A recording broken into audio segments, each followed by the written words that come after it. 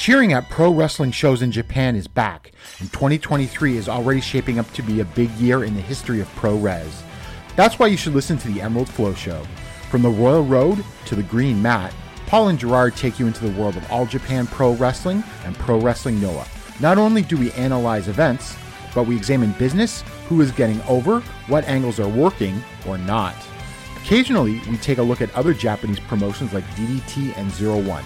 So if you're looking for more coverage of the world of Japanese wrestling, check out the Emerald Flow Show on the Voices of Wrestling Podcast Network, available on all of your favorite podcast apps. This podcast is a member of the Voices of Wrestling Podcasting Network. Visit voicesofwrestling.com to hear the rest of our great podcasts, as well as show reviews, columns, opinions, and updates across the world of wrestling.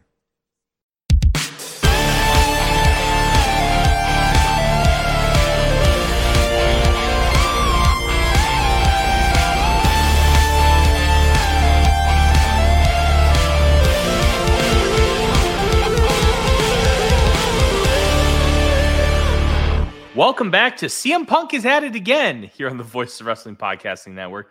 I'm your host of The Good, the Bad, and the Hungee, Tyler Fornes. With me, as always, is my co-host, Fred Moreland. Fred, we are going to be taking AEW to Chicago this weekend, the home of CM Punk, who probably won't be there. Why is this guy such an idiot? I wouldn't say an idiot. There's other things at play there than idiocy. He's actually pretty smart, and I think that might be part of the problem. Here's the thing. You can be as smart as you want. I have an IQ of 150. I'm still an idiot. Being an idiot has nothing to do with intelligence. I had a question for you, actually, or more an observation, but maybe I missed this. And I don't think it was an editing job or anything, because historically they've not been able to edit that quickly. But I don't recall the crowd in Chicago for Dynamite where CM Punk wasn't chanting for CM Punk at any point in time. Just an observation. That's a really good observation. I actually just finished Dynamite minutes before recording on Friday. And now, I wasn't looking for it, but after the fact, it was kind of like, I don't think that happened. Even the CM Punk fans are over CM Punk. We've won. Fred, we've won. War of I think this is kind of in the end, no one really wins scenario. The dumbest war of attrition ever. Okay. Fred, are you ready to get all the information out of here? All right. I assume we're going to start with trying to summarize all the different little tidbits that have come out this week. Yeah. As always, we've been following this, and you obviously dug through the 57,000-word Wrestling Observer newsletter to try and find all the details of this. I will turn the floor over to you, sir. All right. This is an attempt to encapsulate every report that has come out. This is, of course, nothing we've heard because nobody talks to me. And frankly, that's all right with me. I just want to go to sleep. But these are all the different reports people have got that they are passing on. So whether it be Nick Hausman, Sean Ross Sapp, Dave Meltzer, even Sports Illustrated, this is all the information we have available to us via the public. And it's not like I have any secret information. Sports Illustrated confirmed that both Jack Perry and CM Punk are suspended indefinitely. Sean Ross Sapp reported 2 days ago, I guess now 3 as of when I'm writing it, that as of his report at that time, I could have wrote that better, a little Meltzer-esque grammar there on my part. Punk was not informed he was suspended. Nick Hausman followed that up by saying that Punk was notified of a suspension via his lawyer. And I think you may see why it was a lawyer communication in a little bit, assuming some of this is correct. I just saw that a detail I saw for the first time. Of course, all of this is predicated upon the issue where CM Punk told Jack Perry to not do the glass angle at Collision a few weeks ago, and then leaked that information. Well, may have leaked that information to the press. But Meltzer said that glass angle was approved by AEW and that they had already rented a car for the spot before CM Punk shut it down. So I can imagine if you're Jack Perry that, that could cause even more, frustration than just like showing up the arena, nothing being set up, etc. Brian Alvarez said that CM Punk went up to Jack Perry while he was having his cuts worked on after his match, told Perry, I could beat your ass, right? That's a quote per Alvarez. And then either shoved or pie-faced Perry and then locked on a guillotine. Dave Meltzer had a version in the newsletter this morning, which he said was from a neutral, non-wrestler source. This person says that Punk went aggressively nose-to-nose with Perry, shoved him, Perry got in his face, and then Punk sucker punched him and went for a choke. It was immediately broken up. Tony Khan was there and yelling at Punk to let him go. Once they were separated, Punk lunged at Khan, but multiple people got in his way. Punk yelled, "I quit" at him. Monitors were knocked over during this. Again, this is all per the report that Dave Meltzer got that was in this morning's Observer that I haven't seen anywhere else yet. Meltzer said another person told him that many wrestlers thought both Perry and Punk were at fault, and they were motivated to put on great matches by the incident. Meltzer also reported, this is just kind of a side note that I thought was interesting. Another story is that before the show started, Punk insisted that Justin Roberts not announce his match. Whether this was Roberts being on CM Punk's Christopher Daniels list, or Punk pushed for the idea that the Collision ring announcer, Dasha Gonzalez, should do collision-based matches, and she did announce House of Black against the Acclaim later on, is not known. Only CM Punk's camp is saying that he was not kicked out of the building. Everyone else is basically saying that, yes, he was kicked out. Alvarez said that the CM Punk Jack Perry incident resulted in AEW personnel checking with the Young Bucks and FTR if they could go on first, but they weren't ready. And then the 6-man tag said they were able to move up if ready. And it's possible that the only person who said that they could move up was Kenny Omega. There's some dispute over this. It sounds like that guys were not being told why they were asked if they could do the match first, or move their match up, I should say, but found out later because, they didn't want them to know that it was CM Punk doing CM Punk things. Apparently, Chris Jericho was also asked and was like, I got to do the Fozzy entrance. That takes time to set up. Fightful reported that footage exists of the incident due to security cameras being all over Wembley. So, I would be astonished if that is true, that we do not get footage leaked at some point, but hey, we'll see. Brian Alvarez also said that, I already covered that part. Sorry. Okay. Going on to the second incident, which may or may not have been an actual incident.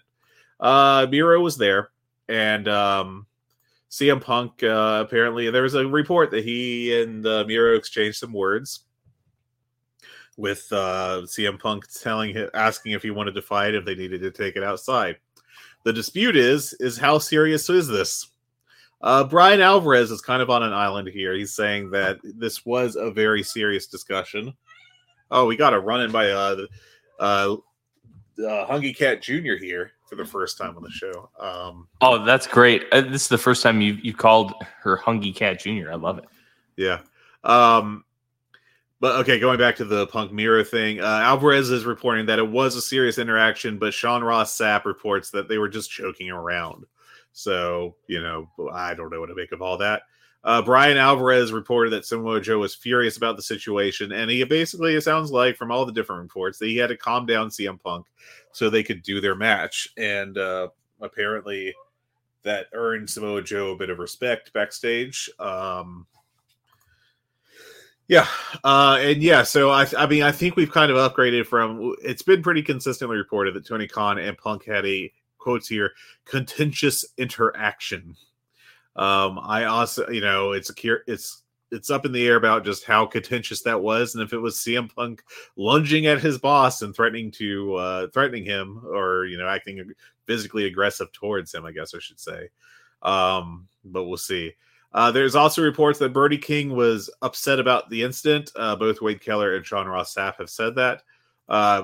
Brody King has been part of the House of Black, of course, who have been on Collision since launch. But I don't know if he's really a CM Punk guy or what. That kind of, I don't care at this point. But there is a report that he punched the wall in frustration and may have broke his hand, but he is saying that he broke his hand during the match they had on the pay-per-view. So there's that. And then one last bit of drama, I guess. There's photographs of CM Punk taking the tube with a fan taking the opportunity to get a mark picture. And apparently Punk got lost on his way to Wembley.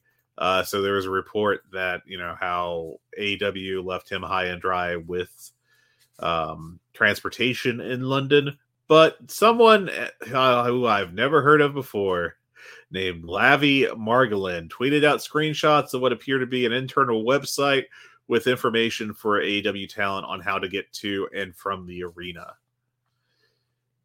That's all I have on this incredibly stupid situation. Tyler, what a world we live in. I want to preface this by I have never met CM Punk. I don't know if he is a good human or not. I am neutral. But I will say, based on his actions ever since he's come into the company, God, I hate this man so much. He has ruined this stupid hobby and made things so much more complicated and so much more diluted. And quite frankly, the booking has gone downhill ever since he joined the company. I just want him gone. And it really sucks because I will never forget that moment 2 years ago when he came back to the company and he was the epitome of what this company is. A true American wrestling alternative, mainstream, that was not run by Vince McMahon. It was run by people who love professional wrestling. And he said that in his promo. But ever since he came back, once that little honeymoon is over, it just went downhill quickly. And it's just made things... One, AEW is always going to have those, this is finally a real wrestling company moments where it's not all kumbaya and there are people upset backstage and all this and that. But it feels like nearly everything with the backstage drama involves CM Punk. And it's just time. Like, I don't care if you lose money from this. This could be the death nail in your coffin if you continue to let CM Punk do everything he's doing and run rampant backstage. It's time. And it's so incredibly frustrating to have all this drama when you couldn't even get through the biggest show in arguably American wrestling history. Wrestling history. Like 90,000 people at Wembley Stadium. And you can't get through that as CM Punk without being a dramatic baby. No. It's time to go. It's time to get rid of him. And I'm sick and tired of all of his bullshit ruining this company that at one point we love so much, we decided to start a podcast talking about it. Now we have to spend at least 10, 15 minutes talking about the latest bullshit CM Punk did every single week. It's sickening. Let's get back to what made this company great. Wrestling. Long-term storytelling and booking.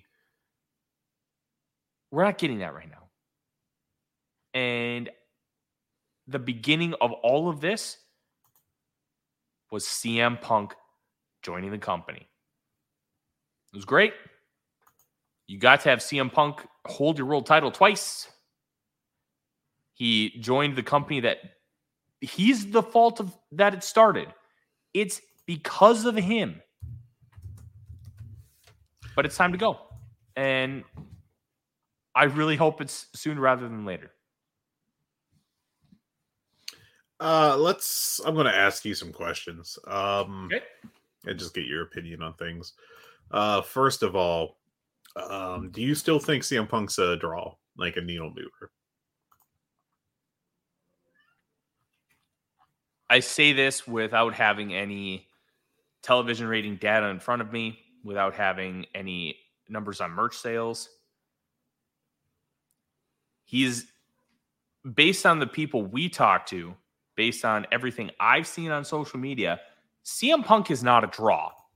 Now, you don't have to be online to contribute to making somebody a draw in the world of professional wrestling. So I say that with a grain of salt because I just don't have enough information to truly answer that question, especially from a business perspective.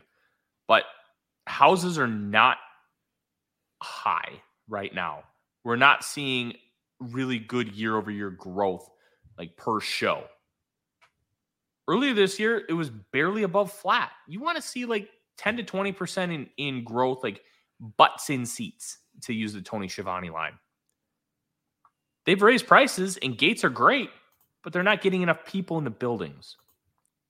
I don't think he's a big draw. I can't say that he's not a draw at all. Again, this isn't something I've done, necessarily the study on, the looking through the numbers deeply or anything. It feels like he does make a difference in terms of collision ratings to some extent, but I also think that we are well past the peak of him as a draw. And, the question with CM Punk was always going to be, is the juice worth the squeeze, right? Mm-hmm. And, that first year especially, like, it was worth the squeeze. It was 100%. And there wasn't much of a downside to it up until, Brawl In last year. Like, ignoring that, there's some tension leading in the months leading up to that, I guess. But really, if you think about it, it's there wasn't really too much of a downside until the fight happened. And then the press conference happened. I guess vice versa. But I do think he's I do think he has, it was inevitable that his drawing power was going to recede some as his returning to wrestling became normalized.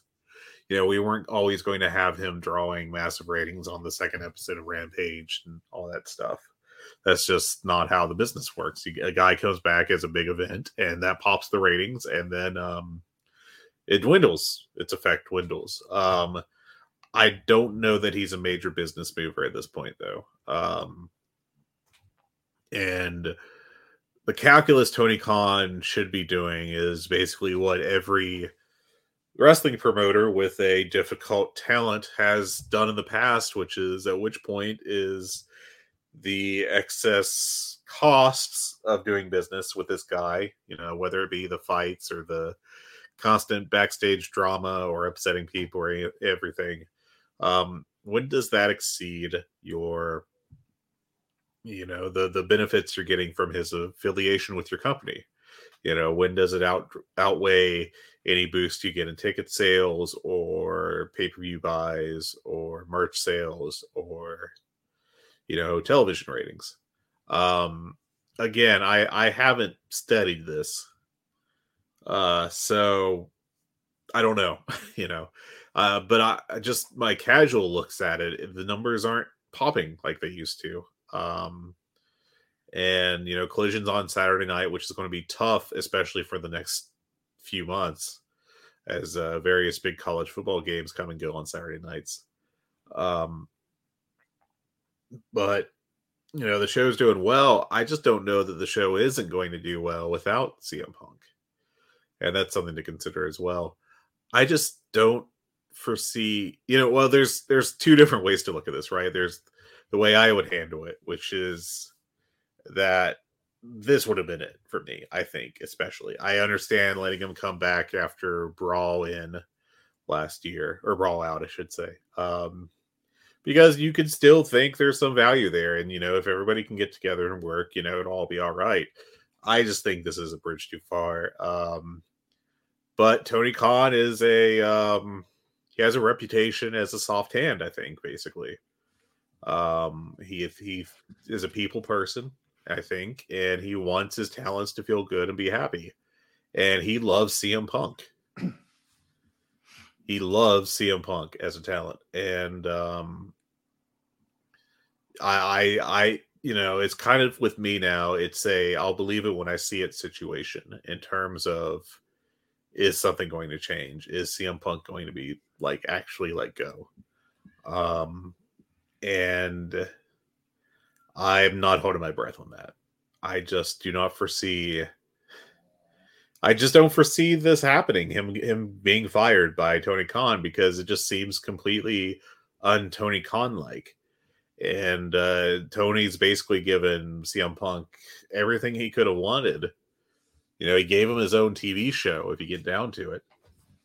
To feature him and let him have say on who goes on that show, to the point that, again, I'm not going to pretend that like Christopher Daniels is like, exactly the second most powerful guy in this company or anything, but sending him home is a hell of a thing to do when it's his job to be there as part of talent, relations, one would assume. You got CM Punk cutting shoot promos on Adam Page after shows and attempts to work his own angles. You got all this other stuff, and it's just, it hasn't been stopped yet. So I'm not holding my breath on it stopping now. Me either. But I want it bad. Oh, it's exhausting, isn't it? and like, just as, when I try to just switch into just fan mode and just watch the shows and enjoy them, you can do that for a couple hours, but it's almost inevitable that at some point it rears its head. And like, if I'm going on Google right now, and obviously personalized results and all that, but the top results you get are just all about this incident.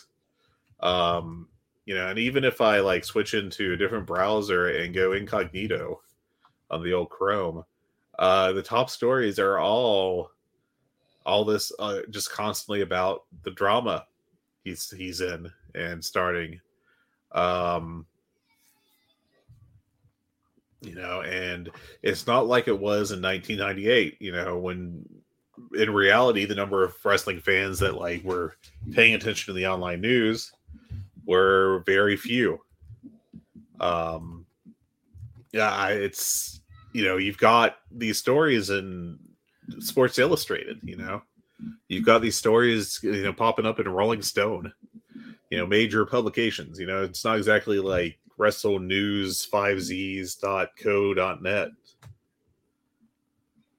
So it's just I don't know. I do think that every one of these incidents undercuts CM Punk's drawing power, and I really question if whenever he comes back, whether it be a week or a month or whatever, because I assume he's coming back, if we aren't going to see even less in drawing power from him. Yeah. And I think that's like the only thing that that I feel I can reliably say would result in him being let go by AEW would be, it's not the discipline stuff. Even with him lunging at Tony Khan, if he did do that, allegedly lunging at him, I just can't foresee like Tony Khan being like, well, that was it. Maybe I'm wrong. Maybe I'll be proven wrong, and Tony Khan will say that was it and end the relationship, now. It's funny. One other thing I want to say real quick is the mentions, and I made these comments last year, but there's these mentions about how CM Punk is litigious, and AEW doesn't want any of that. CM Punk is a wealthy person. I think any of us would be happy to have CM Punk's money, because there's 6, potentially 7 zeros involved there. Right, a guy's got to have a net worth in the millions, if not tens of millions. 1%. Mm-hmm. Don't bring a knife to a gunfight. Tony Khan is a billionaire. He's got more zeros. When it comes to legal fights, I'm not saying that's what determines if you win or not. I am saying that money gets you access to the best legal advice, the best legal representation. And Tony Khan has way more money. So this idea that like CM Punk would legally encircle Tony Khan is I very dubious about that. I'll just say that. Especially if this was an incident that happened on camera, as has been reported. Oh gosh, it's on camera like it's been reported. I need to see it. I really need to see it, and I hope it gets leaked. This will be wrestling's like Draymond Green, Jordan Poole footage times 1,000,000. QTV, this is your time to get a scoop and release it. This is your time to shine.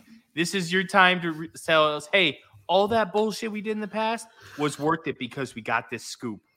You know that as soon as TMZ heard that they were making calls, right? Because they had to. If they weren't, then they've lost it. But TMZ will cover wrestling enough to like get the drama clicks. They'll cover the drama. They don't care about the actual business, but they'll cover the drama so they can get those clicks. And I can't imagine anything that would draw them more money than footage of CM Punk and Jack Perry having their whatever it was. Yeah. All right. What's your next question? I guess I did have other questions I was going to ask you. So we talked about his drawing power. What do you think Tony Khan's going to do? And I kind of talked about this already, I guess, but would this be the final straw for Tony Khan? Well, considering he had monitors reportedly topple over him, like, God, I hope so. I really hope so.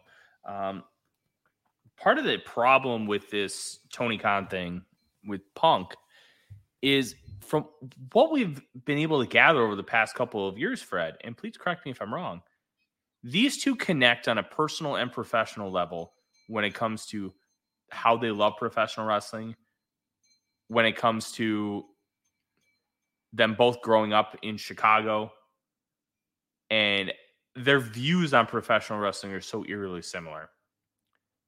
Right. I think those stories have been out there for a while, if I'm not mistaken. I think that's going to be a big hindrance. This isn't, Tony Khan bringing in Miro, and Miro doesn't have this kind of pull. This is a very unique situation. And Miro is just somebody I grabbed as an example. That doesn't mean anything. But the point is, it's not CM Punk. And because it's not CM Punk, that matters in this context. I really don't think the Khan's going to do anything, and that is so eerily annoying and frustrating. Yeah, I'm in I'll believe it when I see it mode. Because I think he just likes CM Punk too much. I think he, unless he can be convinced by data that he's not worth it, I think he will keep CM Punk around for as long as he can, because he just loves CM Punk the performer. And there's just so many problems with that, unfortunately, right now. But I think the last person to get off the CM Punk ship is going to be Tony Khan. I think he might be the last one off. Then after, versus say Steel or anyone else that's like, or FTR, Bald, or anybody else that is super buddy with Punk.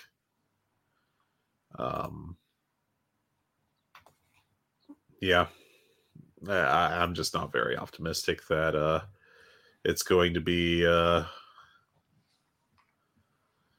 will say this. Oh, go ahead. One thing that we have seen, Tony Khan is very online. He is hyper aware of criticisms about his wrestling promotion and has a history of trying to fix things that people just get hyper aware of. Like that Rampage, which was essentially a battle of the belts with just 4 work rate nerd matches on it. Yeah. I could honestly see a scenario where maybe it finally gets to him and they make a decision. Yeah. Look, the ball is in Tony Khan's court again. We saw what he did when it was last time, which is he very much leaned into, consciously or unconsciously, it seems like he leaned into the time heals all wounds. Let's just keep these guys separated until they can work together, and then everything will be great. And I don't think that that's the case. I don't think he's going to get to see that happen, unfortunately. It'd be great for AEW if you could keep everyone happy and, kumbaya backstage, or at least enough to work together. But I think we're past that point. We'll see. It'll be curious. Tony Khan was asked in his presser yesterday if they'd be making an announcement about if CM Punk will be at All In or all out. Sorry, the similar names are tripping me up every single time I have to say one. We've got a hell of a card announced. Just in terms of numbers of matches, we're at 9 right now per Wikipedia. We're kind of getting to the point where I'm not sure we'd have space for a CM Punk match, but would you be shocked if Sunday came and went and we got to see a CM Punk in the ring against someone, Ricky Starks or whoever? Because I wouldn't be. I would be a little bit. What's hilarious, though, is Hangman Page might take the spot of CM Punk in the not just take the spot of CM Punk. Take the spot of CM Punk in Chicago. God, if that happens, Fred, I'm going to be excited. Yeah, we'll see. I guess we'll see. I'm just not optimistic, it just seems like impossible, But we'll see. It absolutely seems impossible, but oh gosh, it would be delicious. All right. Do you have any more questions, sir? No, I think that's it. I think is there anything you want to talk about on the CM Punk front before we just move on and go on to talk about other stuff? Listen, we have a lot of other stuff to talk about, and we have an all-out heat check. That's right, baby. But I'll say this. Go away, CM Punk. Please go away. That's all I want. I just want you to go away. Yeah, I have reached the point personally where I don't think he really adds too much to the show. I think, just from a performer standpoint, I've enjoyed Collision less and less each week. I think the CM Punk specialty of these days for TV, at least, has been the 6-man tags, where he relies on guys like FTR to do the heavy lifting for him.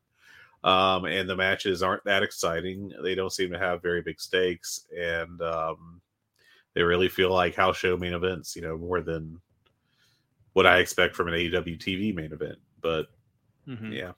Anyways, let's go over a little more news and then we'll get to the heat check. So Kenny Omega and others were unable to travel from Florida to Chicago for the Dynamite this week due to the hurricane that went through Florida and reached Georgia, and I've lost track of it since then. I haven't checked the actual news this morning. I've just been reading Dave Meltzer. And Swerve Strickland and Soraya both missed this past Dynamite due to an unspecified illness. We don't know anything else about it. I hope they're both doing well.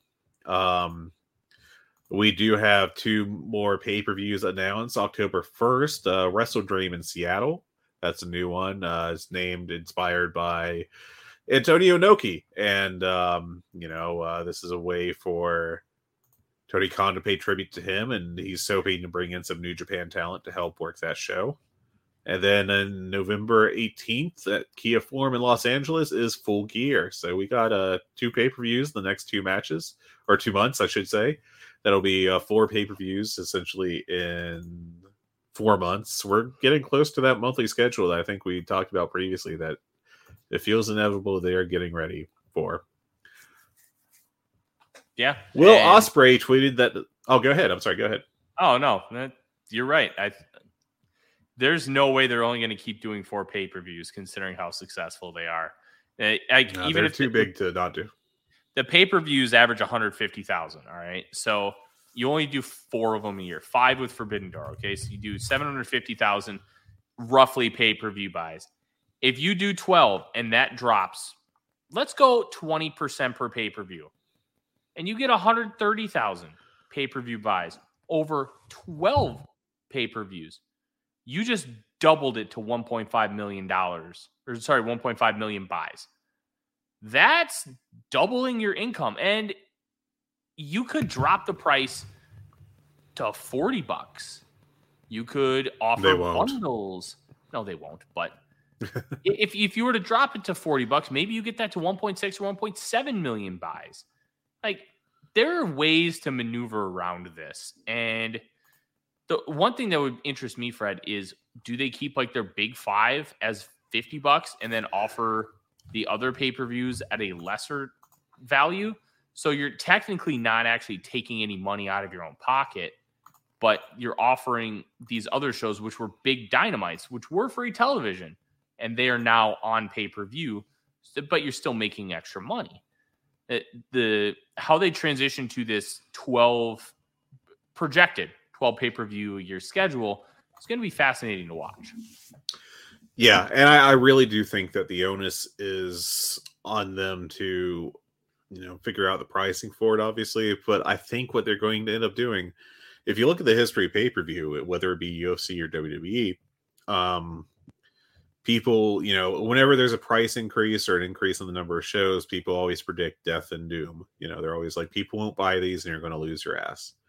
And then people buy them. And they increase the prices. Oh, people won't buy them now. You're going to drive off all your customers. You make more money. Frankly, it's like what you're seeing with the tickets for AEW. Less people are buying them, but they're making more money. They've moved from a let's have big crowds company to a let's have big bucks company. Paying the bills. And pay-per-view will work that way too. If they bump up the prices, they could bring in these new events at a lower dollar prices. But I think that, that they probably would do that for a year or two and then bump them up if they did. If they take two years to do that, I doubt they will. It's just a matter of, maximizing their profit, and that's what they're going to be focused on, I'm sure. Yeah, it's all about profit, and it's all about trying to maximize your money. Plus, you have guys who are making a lot more money. I'd imagine someone like Saraya is probably making 7 figures. Guys like Miro, Punk, The Elite, all these talents likely making 7 figures. You have to bring in money, and you're only getting, theoretically, we only know about $45 million a year from TNT. We don't know how much more that is evolved into because of Rampage and Collision and all the extra programming that they've done, including the All Access show that they did surrounding like Britt Baker and Adam Cole and Sammy Guevara. They have to find ways to draw revenue, and it's expensive to run a traveling television show. It is. It's expensive. That was always one of the big issues TNA dealt with, was that the money was hard, to take the show on the road. Mm-hmm. Very difficult as I yawn, because TNA business is not something that really intrigues me, but it's a very fascinating one. And if they go to 12 pay-per-views a year, now you're either getting 50 or 60% of pay-per-view revenue. So if you sell 200,000 pay-per-views at $50 a pop, you are looking at that is a $10 million pay-per-view gate. AEW is getting either 5 or 6 million of that, because you have to pay your pay-per-view providers, and depending on the deal you've negotiated, it's likely between 50 and 60% that you get to take home, and your pay-per-view provider gets to keep. Yeah. That's a substantial amount of money. And if you were to drop that to 100,000, you're getting $3 to $4 million. That's a win. 2.5 to 3. That's a lot of money. Yeah. That would pay quite a few wrestler contracts. That could cover all your production costs for like every pay-per-view. Yeah. Like it's a big deal. And that's why going to 12, even though we never really thought about it initially, it always made sense that eventually 12 was going to be the move. Yeah, this feels like an inevitability. If you're able to sell them, then you got to sell them. That's just business, baby. Moving on, Will Ospreay tweeted that the sands of time are running out when it comes to my time with British wrestling, which I think is, I can't interpret that any other way than his time with New Japan as his primary employer is coming to an end. Yeah, it's going to be great to see Will Ospreay hypothetically in AEW, and we felt like it was not a done deal after All In, but it sure felt like that was the direction. And good for Will Ospreay. Nobody's done more for professional wrestling in the last 5 years than Will Ospreay. He has killed himself wrestling in all these indies with all this young talent, giving guys like Leon Slater and Nick Wayne the best matches of their careers and doing everything he can to put them over. And he's just 30. He's at the peak of his career. He doesn't have to do this stuff. Mm-hmm. But he basically saved British wrestling after the Speaking Out movement. His involvement of helping build up Rev Pro and taking bookings across the country. Good for Will Ospreay. He deserves that. You could almost call this a retirement because of how much he's going to be taking off of his plate. And he deserves it. Good. Thank you for everything you've done for the business, because just an absolutely incredible feat for Ospreay. Yeah, the guy works really hard and is a phenomenal performer. And not only does he deserve his accolades, he deserves his money too. And yes. I think whatever deal he ends up signing is going to pay him. Yo, dog, I heard you like tournaments. So we put tournaments in your tournaments so you can tournament. The Grand Slam World Championship Match Eliminator Tournament is starting next Dynamite. Grand Slam is on the 20th of September, so less than 3 weeks away. I imagine it'll be an 8-man tournament. And, of course, on Dynamite, Roderick Strong announced his intention to be in it, despite his bad neck. Yeah. Hope you love tournaments. AEW has been relying on those a lot recently, and this is just another one. Tony Khan loves his single elimination brackets. I'm a fan.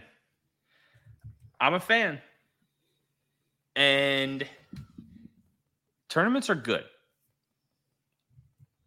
They had a tournament for Grand Slam last year, the Eliminator, because of the issues with CM Punk.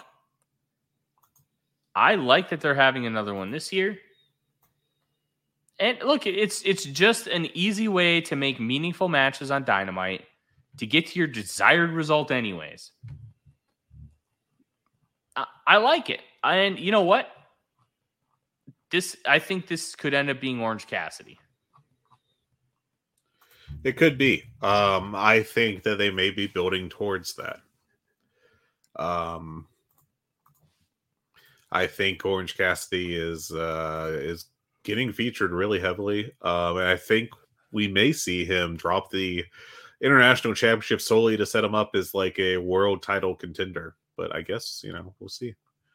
A couple more news notes. CM Punk accepted the Iron Mike Mazursky Award from the Cauliflower Alley Club, on Wednesday night. You can file that under terrible coincidences. I don't think anything noteworthy really came out of his promo, his acceptance speech. If I speak about it like a normal human being, you don't know how to do that, Fred. I'm a broken bad person. But yeah, just hell of a timing there.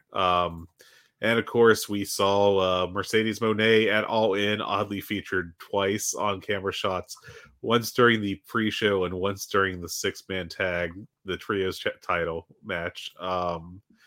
We know she's coming after Billy Gunn next. But yeah, I mean, there's reports when asked about it, they're like, "Oh, she's open to working with us," that kind of stuff. And obviously. So I would imagine that you'll see something happen in the near future. And that's it for the news. Thank God.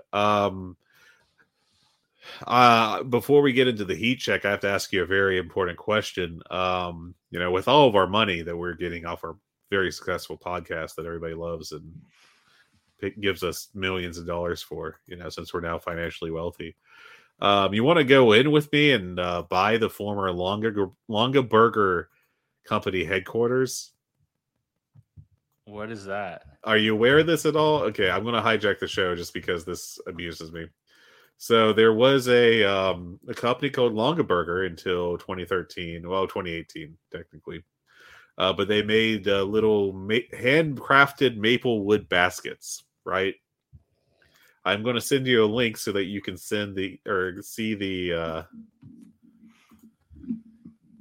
what the headquarters of this place look like. But before they went tits up, to quote Tony Storm, I just sent it over to you on the Slack. They had their building built to look exactly like one of their baskets. Holy shit, that building rocks. And it is, of course, since the company died, no one's like, oh, we also make large baskets, and thus have a desire to have a building that looks like one of our baskets. But it's still standing and it's being sold. So we got to buy this weird building. I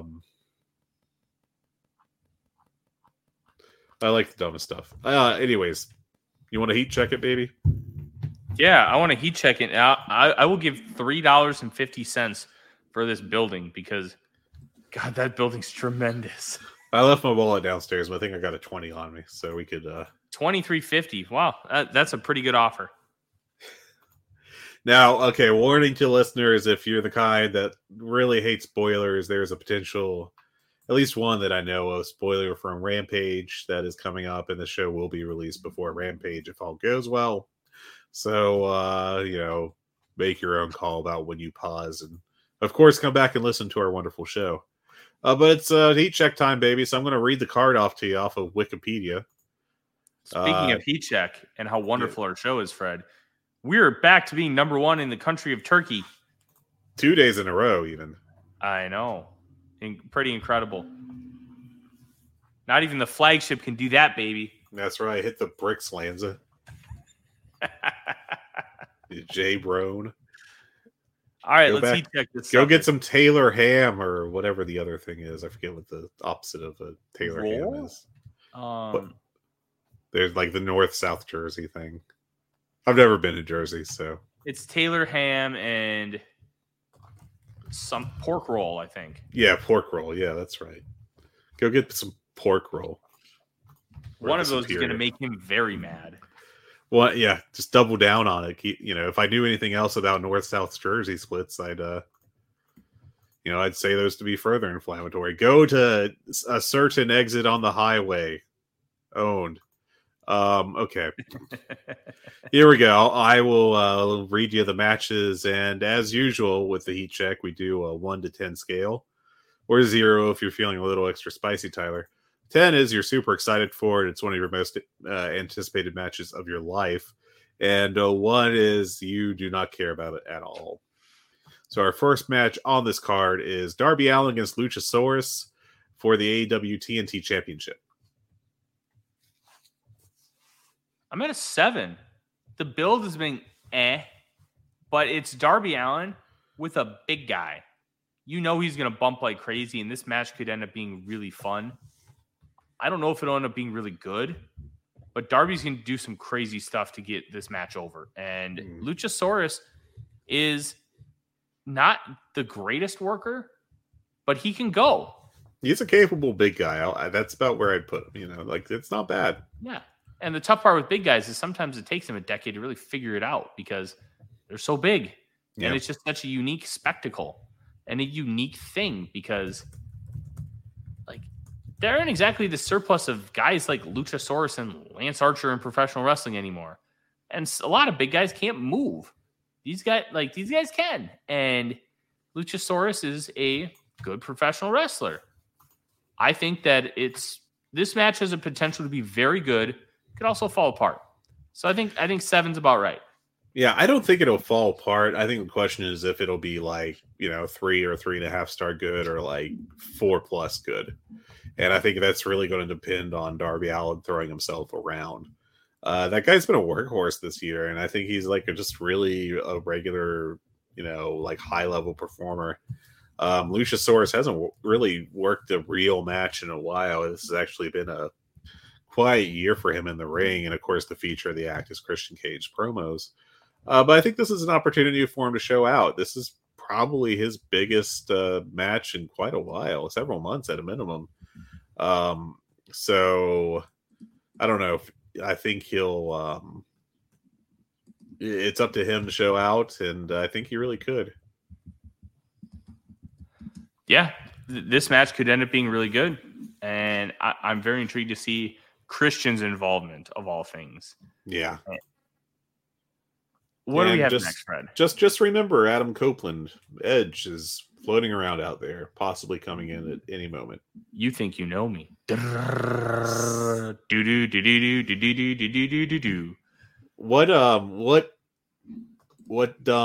TNA name would Edge have if he went into TNA back in the day when they were giving thinly veiled ripoff names to people?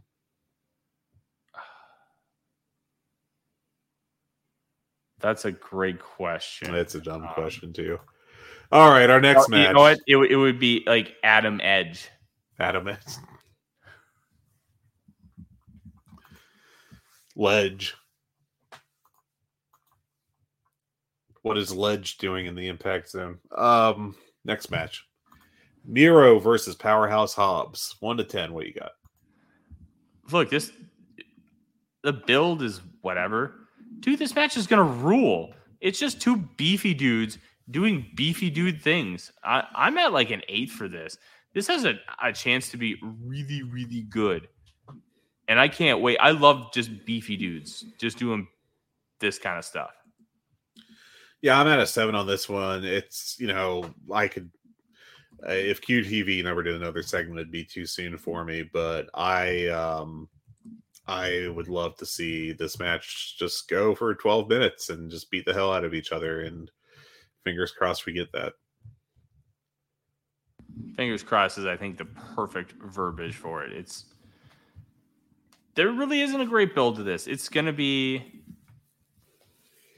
just beefy dude stuff, and I can't wait. Yeah, the build on this show is, it's the side effect of running pay-per-views on back-to-back weeks, It's an unfortunate result, but I mean, if that's the price you pay for your 80,000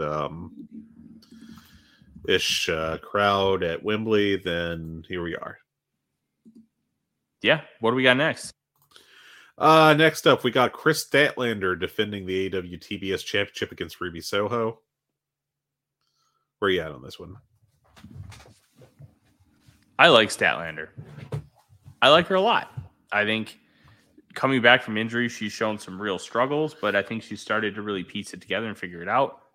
I'm at a 4. I just don't care. Like, these are two women who can't really carry a match, and they kind of work to the level of their competition a little bit. So this match could be a disaster. It could be really good. I don't know. And the build hasn't really drawn me in. It was basically Ruby cut a promo saying that she's after Statlander's title, and then she has a title shot a week and a half later, which is fine, but I'm not excited about it.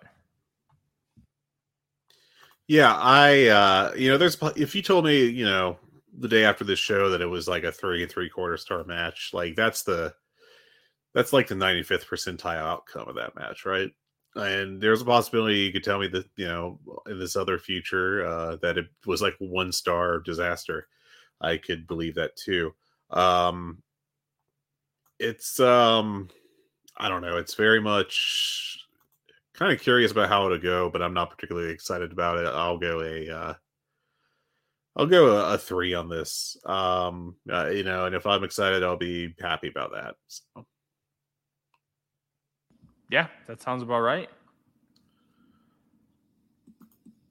Next up, we have Jon Moxley challenging for the AEW International Championship against Orange Cassidy. 1 to 10, what you got? 40. This is basically the main event to me. Do you agree on that? I don't know if this is more of a main event than Omega and Takeshita. Dude, this match is spicy. This is AEW. This is the AEW that we grew to love. Jon Moxley, Orange Cassidy, 2 AEW originals. I think you can call Moxley an AEW original at this point. He was on the first ever AEW show. He's been with the company the whole time. Yeah, he used Dean Ambrose in WWE and won their title, but Moxley is an AEW original. And look, Orange Cassidy doesn't get enough respect as far as an in-ring worker, and he's earned a lot over the course of the last year. This title run's been incredible. I think it's time for the title run to end. It gives Moxley something to do. It allows Orange Cassidy to evolve and maybe get an earned few weeks off to rest. Obviously, some of the injury stuff that he is a work, but man, he's been real good. And this match could be absolutely incredible. Yeah, I'm very excited for this. This is a 9, which I think is about as high as I'm going to go on this show. I think this could really be excellent and steal the show. I think this could rule, basically. Next up is Konosuke Takeshita against Kenny Omega. What do you got for this one, 1 to 10? 40. You high on this one still? I'm memeing. These are the 2 matches I really, really, really want to see. We had inklings that we'd potentially get Orange Cassidy versus Jon Moxley when this whole triangle feud kind of started. Mm-hmm. And it's evolved to a point in Orange Cassidy doing Taipei Death to finish off that Stadium Stampede was phenomenal. These 2 could create real magic together because Orange Cassidy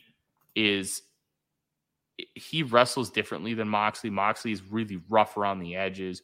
Orange Cassidy does his little shtick, but then he's almost like a hybrid, high flyer ground wrestler because he does a lot of higher impact stuff where you do the tilt-a-whirl DDTs and stuff, but he doesn't actually fly. That's kind of how there's got to be a better way to phrase it, but I'm calling it like a grounded high flyer. You get what I'm saying. And sure, yeah. Moxley is Moxley, where everything he does looks like he just woke up and decided to perform wrestling moves, which it has its own little unique charm. These guys can kill it. If this match got 5 stars, I wouldn't be shocked. This could be bloody. It's on the table. This could be great. Orange Cassidy already has a 5-star match for me. That was against Will Ospreay. Cassidy knows how to step it up against big opponents, and this is, in this company, as big as it gets. And this could be absolutely tremendous. Yeah, I mean, this could be really awesome, and I'm excited for it. I'm going to go hold on, wait a second. Did you just go off about Cassidy and Moxley again? Because we were talking about Takeshita and Omega. Oh my gosh, yeah, I did. I was just like, guys, so excited about it. I'm not gonna stop. I am so excited about Moxley and Orange Cassidy. No, Omega and Takeshita, they've obviously been building this match for a long time.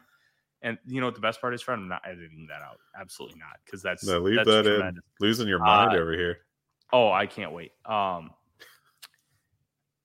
Kenny Omega is arguably the greatest wrestler in the world, and he's in an echelon with Kazuchika Okada, with Will Ospreay. He's just on another level. And Takeshita, 28 years old, been wrestling for a decade. He's getting there. And working with Omega is going to help put him in a pantheon of otherworldly wrestlers. And this match could be phenomenal too. We could see 2 5-star matches on the show, and it wouldn't be a shock because of what these 2 matches are. I'm not expecting them to both go 5. If they either one went under 4.5, I would be surprised. But this has the potential to be truly great. Yeah, it's pretty exciting. We'll see what happens, but I'm a little let down by the build of this one. Is what I really want to get across. Is I do think that at one point, before Blood and Guts, that this could have been like one of the hottest matches in company history, and for various reasons, it's kind of not there now. It's just kind of middle of the road, and I think they could have done a better job of doing a last minute push with Don Callis cutting that promo, but instead he just kind of did the kind of a cringe "this guy don't speak English" thing, which kind of goes against the entire everything previous with Takeshita, which is that he understands and speaks English just fine. Thank you. Yeah, I don't know. It's kind of weird, but I think this match will rule regardless. This is going to be a case where it outperforms the build, and I'm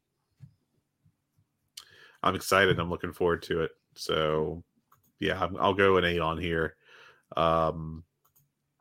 Next up, we have an 8-man tag match of FTR and the Young Bucks facing off against Bullet Club Gold's the Gun Club and Jay White and Juice Robinson. 5? I think this will end up being good. I don't care. Like, That's fair. Why should I care about FTR and the Young Bucks together? I get the Bucks kind of have a thing with Bullet Club Gold because of the Kenny Omega connection, and obviously everything interlinks with the Don Callis family. I just don't care. This one feels lifeless to me. This would have been an excellent Dynamite main event. Oh, absolutely. With maybe like one more week's build. But instead it's going to be rushed into, I guess, essentially the mid card. Which, okay, fine. This could be a really good match. I just don't care. Yeah. Yeah, it should be fun. I think it'll be enjoyable. Fingers crossed on it.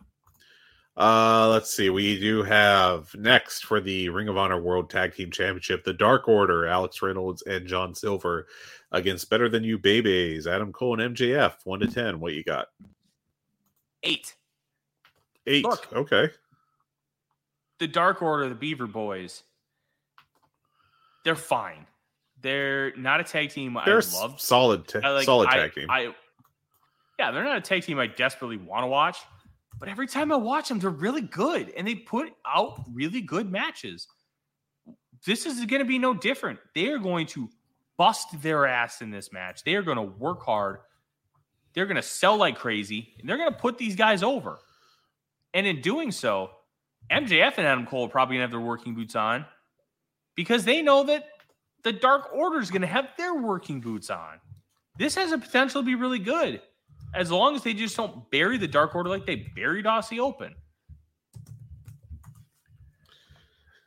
Yeah, that was kind of a hell of a mess, actually. Yeah, I'm much lower on this one. I'm at like a 5. I just don't know that. I just don't know how good this is going to be. I mean, if they just do a straightforward match, it'll be entertaining. It'll be good. But I think there's going to be a lot of shtick. And given how I reacted to the last shtick-heavy match with Cole and MJF in the main event, I wasn't crazy about it. So I guess we'll see. But yeah, I mean, it's going to be interesting to see what exactly they do. And if it's any good, I guess we'll see. Next to last match to go over is Shane Taylor facing Samoa Joe for the Ring of Honor World Television Championship. I think it's very interesting. This is on an AEW pay-per-view. Of course, Shane Taylor won the world famous Ring of Honor World Television Championship Eliminator Tournament. We already did this bit on the pre-show. But at home, I'd like you to take a second and just think, what do you think was the longest match length in that tournament, and also who the two people involved were. I'll give you a couple seconds to think about that. Tyler got pretty close to the actual time on when we were going over notes, but did not correctly guess the two people involved. The longest time for a match was in the opening round when it went 6 minutes and 50 seconds. And it was Cheeseburger against Tony Nese. Hell which yeah. I think says a lot about the state of Ring of Honor TV and, all that stuff. But anyways. But yeah, where are you at on Taylor against Samoa Joe, 1 to 10? 6. I think this could be really good. If I recall correctly, Samoa Joe took the title from Shane Taylor at Supercard of Honor 2022, right after Tony Khan bought Ring of Honor. I think that's right. Shane Taylor is a good professional wrestler. I would like to see him a little bit more on AEW TV because I think he has a lot to offer, especially with some fresh and unique matchups. How about Shane Taylor versus Commander? How fun could that matchup be? Big guy versus small high flyer. I think Taylor and Joe can have a really good professional wrestling match. And considering how AEW's pay-per-view cards used to be so weak in the middle, this is like the perfect kind of match. 3.5 to 4-star match. These guys just go in there, do the work, come out, we're good to go. Yeah, I'm at a 6 on this too. I mean, I think it'll be a good match, and if they give it enough time, it'll be really good. My biggest concern with it is, as far as, it can be one, I guess, is if we're going to get, like full effort Joe. Because, if we get full effort Joe like we did at All In, we're going to have a damn good match. If we get less than full effort Joe, then we get some of the recent TV matches, which weren't too fantastic in my opinion. But, I am optimistic this will be a good beef match, Big E Memorial Tournament entry, and I'll go 6 on this.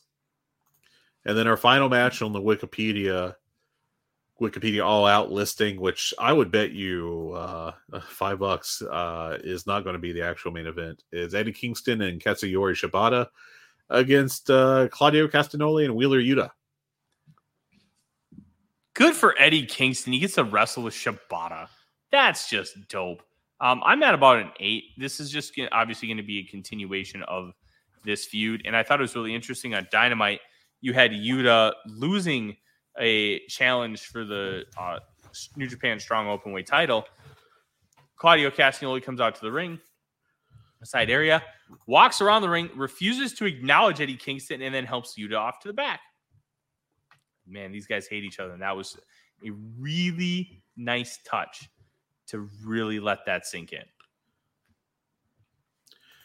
Yeah, that was a nice little angle. I'm at a 7 for this match. Again, I don't think the continuous storyline between Kingston and Claudio rules. I don't think that this match in particular has had a fantastic build. It was, frankly, kind of thrown together. But I think it'll be great. I think it'll be a lot of fun. I mean, Shibata isn't what Shibata was, but I think he still has good matches. Is enjoyable to watch. So I like him. And Kingston rules, Claudio rules, and Yuta's damn good. So I'm looking forward to this. So thoughts on the card in general, Tyler? Yeah, you wish it was better, but we had heard that some wrestlers got stranded in the UK. Some have been, as you said earlier in the show, were not able to get back to Chicago because of the hurricanes. You know what? Match that's on Rampage that I wish was on this card: Hangman Page versus Brian Keith. Gosh, man, Brian Keith. I haven't seen a lot of them, so I can't pretend to be like a Brian Keith expert, but he rules. He's just awesome. Yeah, he's fantastic. And I saw somebody else say this, and I will not give credit because I just don't remember. So if you said this, and I like kudos to you, because this isn't my take. It's just something that I agree with. Hangman Page should just start a cowboy stable and get Brian Keith involved. Hell yeah. I didn't say that, but I would not complain about any kind of Brian Keith involvement, frankly. That'd be fantastic. Yeah. All right. Well, I think that's it for the show this week. I do want to do something real quick, which is I thought both Dynamite and Collision this week, I have not seen Rampage, are kind of boring. Collision in particular, like there was a lot of recap videos on that show, and I understand that it was like the second show taped on a night, and was kind of the last show before the pay-per-view, so they wanted to hype all the stories and everything, but still it was just kind of there, so haha, Collision is the new Velocity. We'll see. I think that was just kind of a one-off given the schedule, but oh yeah, absolutely. I do want to say something. I think it's a little interesting, and I'm not drawing any conclusions here or anything. But Dynamite definitely has the higher viewership, but it feels like, and granted, I'm saying this after a week where it went heavy on it, but it feels like in general that Collision does a lot more, like recap videos of stuff that's going on versus what we see on Dynamite. And I would think that would go the other way around, given that you'd probably bet the more people are watching Dynamite and not Collision versus people watching Collision and not Dynamite. And so I would think Dynamite would need the recap videos more, but I don't know. That's just a stray thought / observation. So wait, you think there should be more videos about Collision on Dynamite than vice versa? I would think so. If I was doing that, yeah, I would assume that more people were watching Dynamite without Collision than people watching Collision without Dynamite. But Okay. that's just my guess. Obviously, I think maybe we've done a little too many videos recently, but I understand why you got to do them for business. So. I think that makes sense. I thought Dynamite, considering the constraints that they had just due to travel, I was good. And no complaints. It wasn't awful or anything. Dynamite wasn't, but it was, until the Orange Cassidy Pinta match, which I thought was pretty darn good. It just didn't have that usual zip. I have a gripe. Oh, okay. Ban Canadian destroyers that aren't finishers. Oh, okay. I hate it. I hate it so much. And you know what? Maybe it's just a me thing. When the Canadian Destroyer got brought up by Petey Williams at TNA, if you got hit with it, you were dead. There was no kicking out. There was no moving. You were dead. And now we're doing 3 straight Canadian Destroyer spots? I'm sorry. I get that we've evolved and stuff. It's a Canadian Destroyer. It's a flippy-doo pile driver. No, we shouldn't be doing 3 of them in a row. It should be a murder move. It's always context dependent, I guess. I don't know. I don't know. It's kind of like when people complain about the super kick. It's always the context of the match, I guess. The super kick thing is so different for me. Why? The super kick is not a flippy-doo pile driver. That was top shit back in 1985. If you hit a super kick, oh my God. Like the early days of Shawn Michaels. But now super kicks have become common. And I think it kind of started with Rob Van Dam because he would do those like thrust kicks, not like because he was very martial arts heavy, and then the super kick party, and it just kind of became a meme. But it's not a flippy-doo pile driver, man. That's just, you've got so much extra momentum going and compressing your vertebrae in your neck. Like just conceptually in my head, it doesn't make sense. Watching it, it doesn't make sense. And it's so annoying whenever I see like multiple flippy-doo pile driver spots. I can't take it. Okay. Maybe I'm an old man now and I'm just crotchety but come on. Like bring some bring some prestige back to the Canadian Destroyer. Yeah, I mean, I don't know. I can't get upset about it because that's just kind of the style of wrestling, you know. Shrug. That's just where I am, I guess. Yeah. But yeah, that's our show. I got to whine at the end, and we'll be back next week, likely Tuesday, for an all-out review because Monday is Labor Day. Yeah. And I won't be available. I can't talk. Yeah. I likely won't be available, but I will be Tuesday, and it will be the beginning of the first week of professional football, baby. The NFL will be back, and I can't wait. So okay, I'm going to grab you one thing real quick. ACC expansion. We're just in the dumbest timeline, aren't we? God, I hate it. For those that don't follow the college athletics, you know, in the United States, the Atlantic Coast Conference is a conference that had every team basically close to the coast of the Atlantic Ocean along the eastern seaboard of the United States.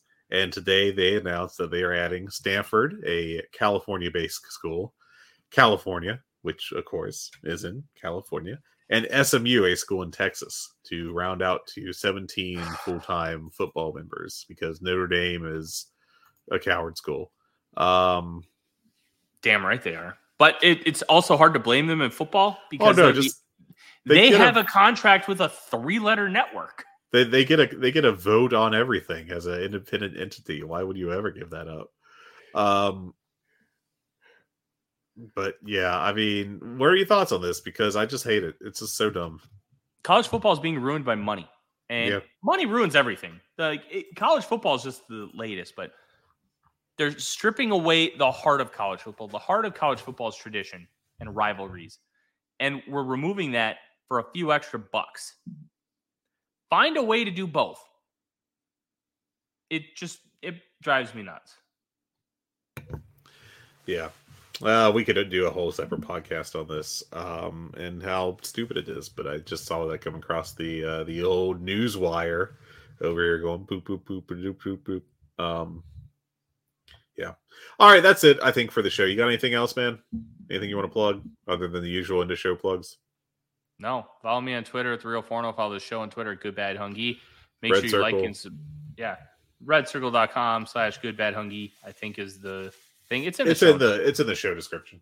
If you want to donate to us so I can afford more things, and so can Fred. I mean, the Hungee Dogs and Hungee Cat Jr. need toys. So just remember that. The cat does not, actually, because her favorite toy is crumpled up receipt paper. So, but I need to be able to buy stuff to get those receipts. So you have to buy toys. There you go. Yeah. And make sure you like, subscribe, do all the fun things. Write us a review. Give us 5 stars and email us. Yeah, I got a nice email earlier this week, and I cannot remember the gentleman's name, but we had a nice conversation about professional wrestling, and we appreciate the feedback. So it's well taken every time. And you can also join us in the Voice of Wrestling Discord, where we have our own channel and we have some good conversations there. And in the meantime, enjoy another AEW pay-per-view this weekend. I will be sitting around on my couch watching football 24/7, and the dogs are going to have to go in the basement. They're not going to like that, but I don't care. I'm using my 3 TV setup. Good night. God bless. Take care. Have a good one, everyone. Take care. Hello, everyone. My name is Taylor. And I'm Kelly. And we are the co-hosts of Jumping Bomb Audio, the podcast all about Joshi Pro Wrestling here on the Voices of Wrestling Podcast Network. Every other Monday, we are with you talking about the biggest news in Joshi, along with show reviews, previews, and much, much more. So if you're new to Joshi or you've been a longtime fan, this is the show for you. We've got something for everyone here. So check us out, Jumping Bomb Audio.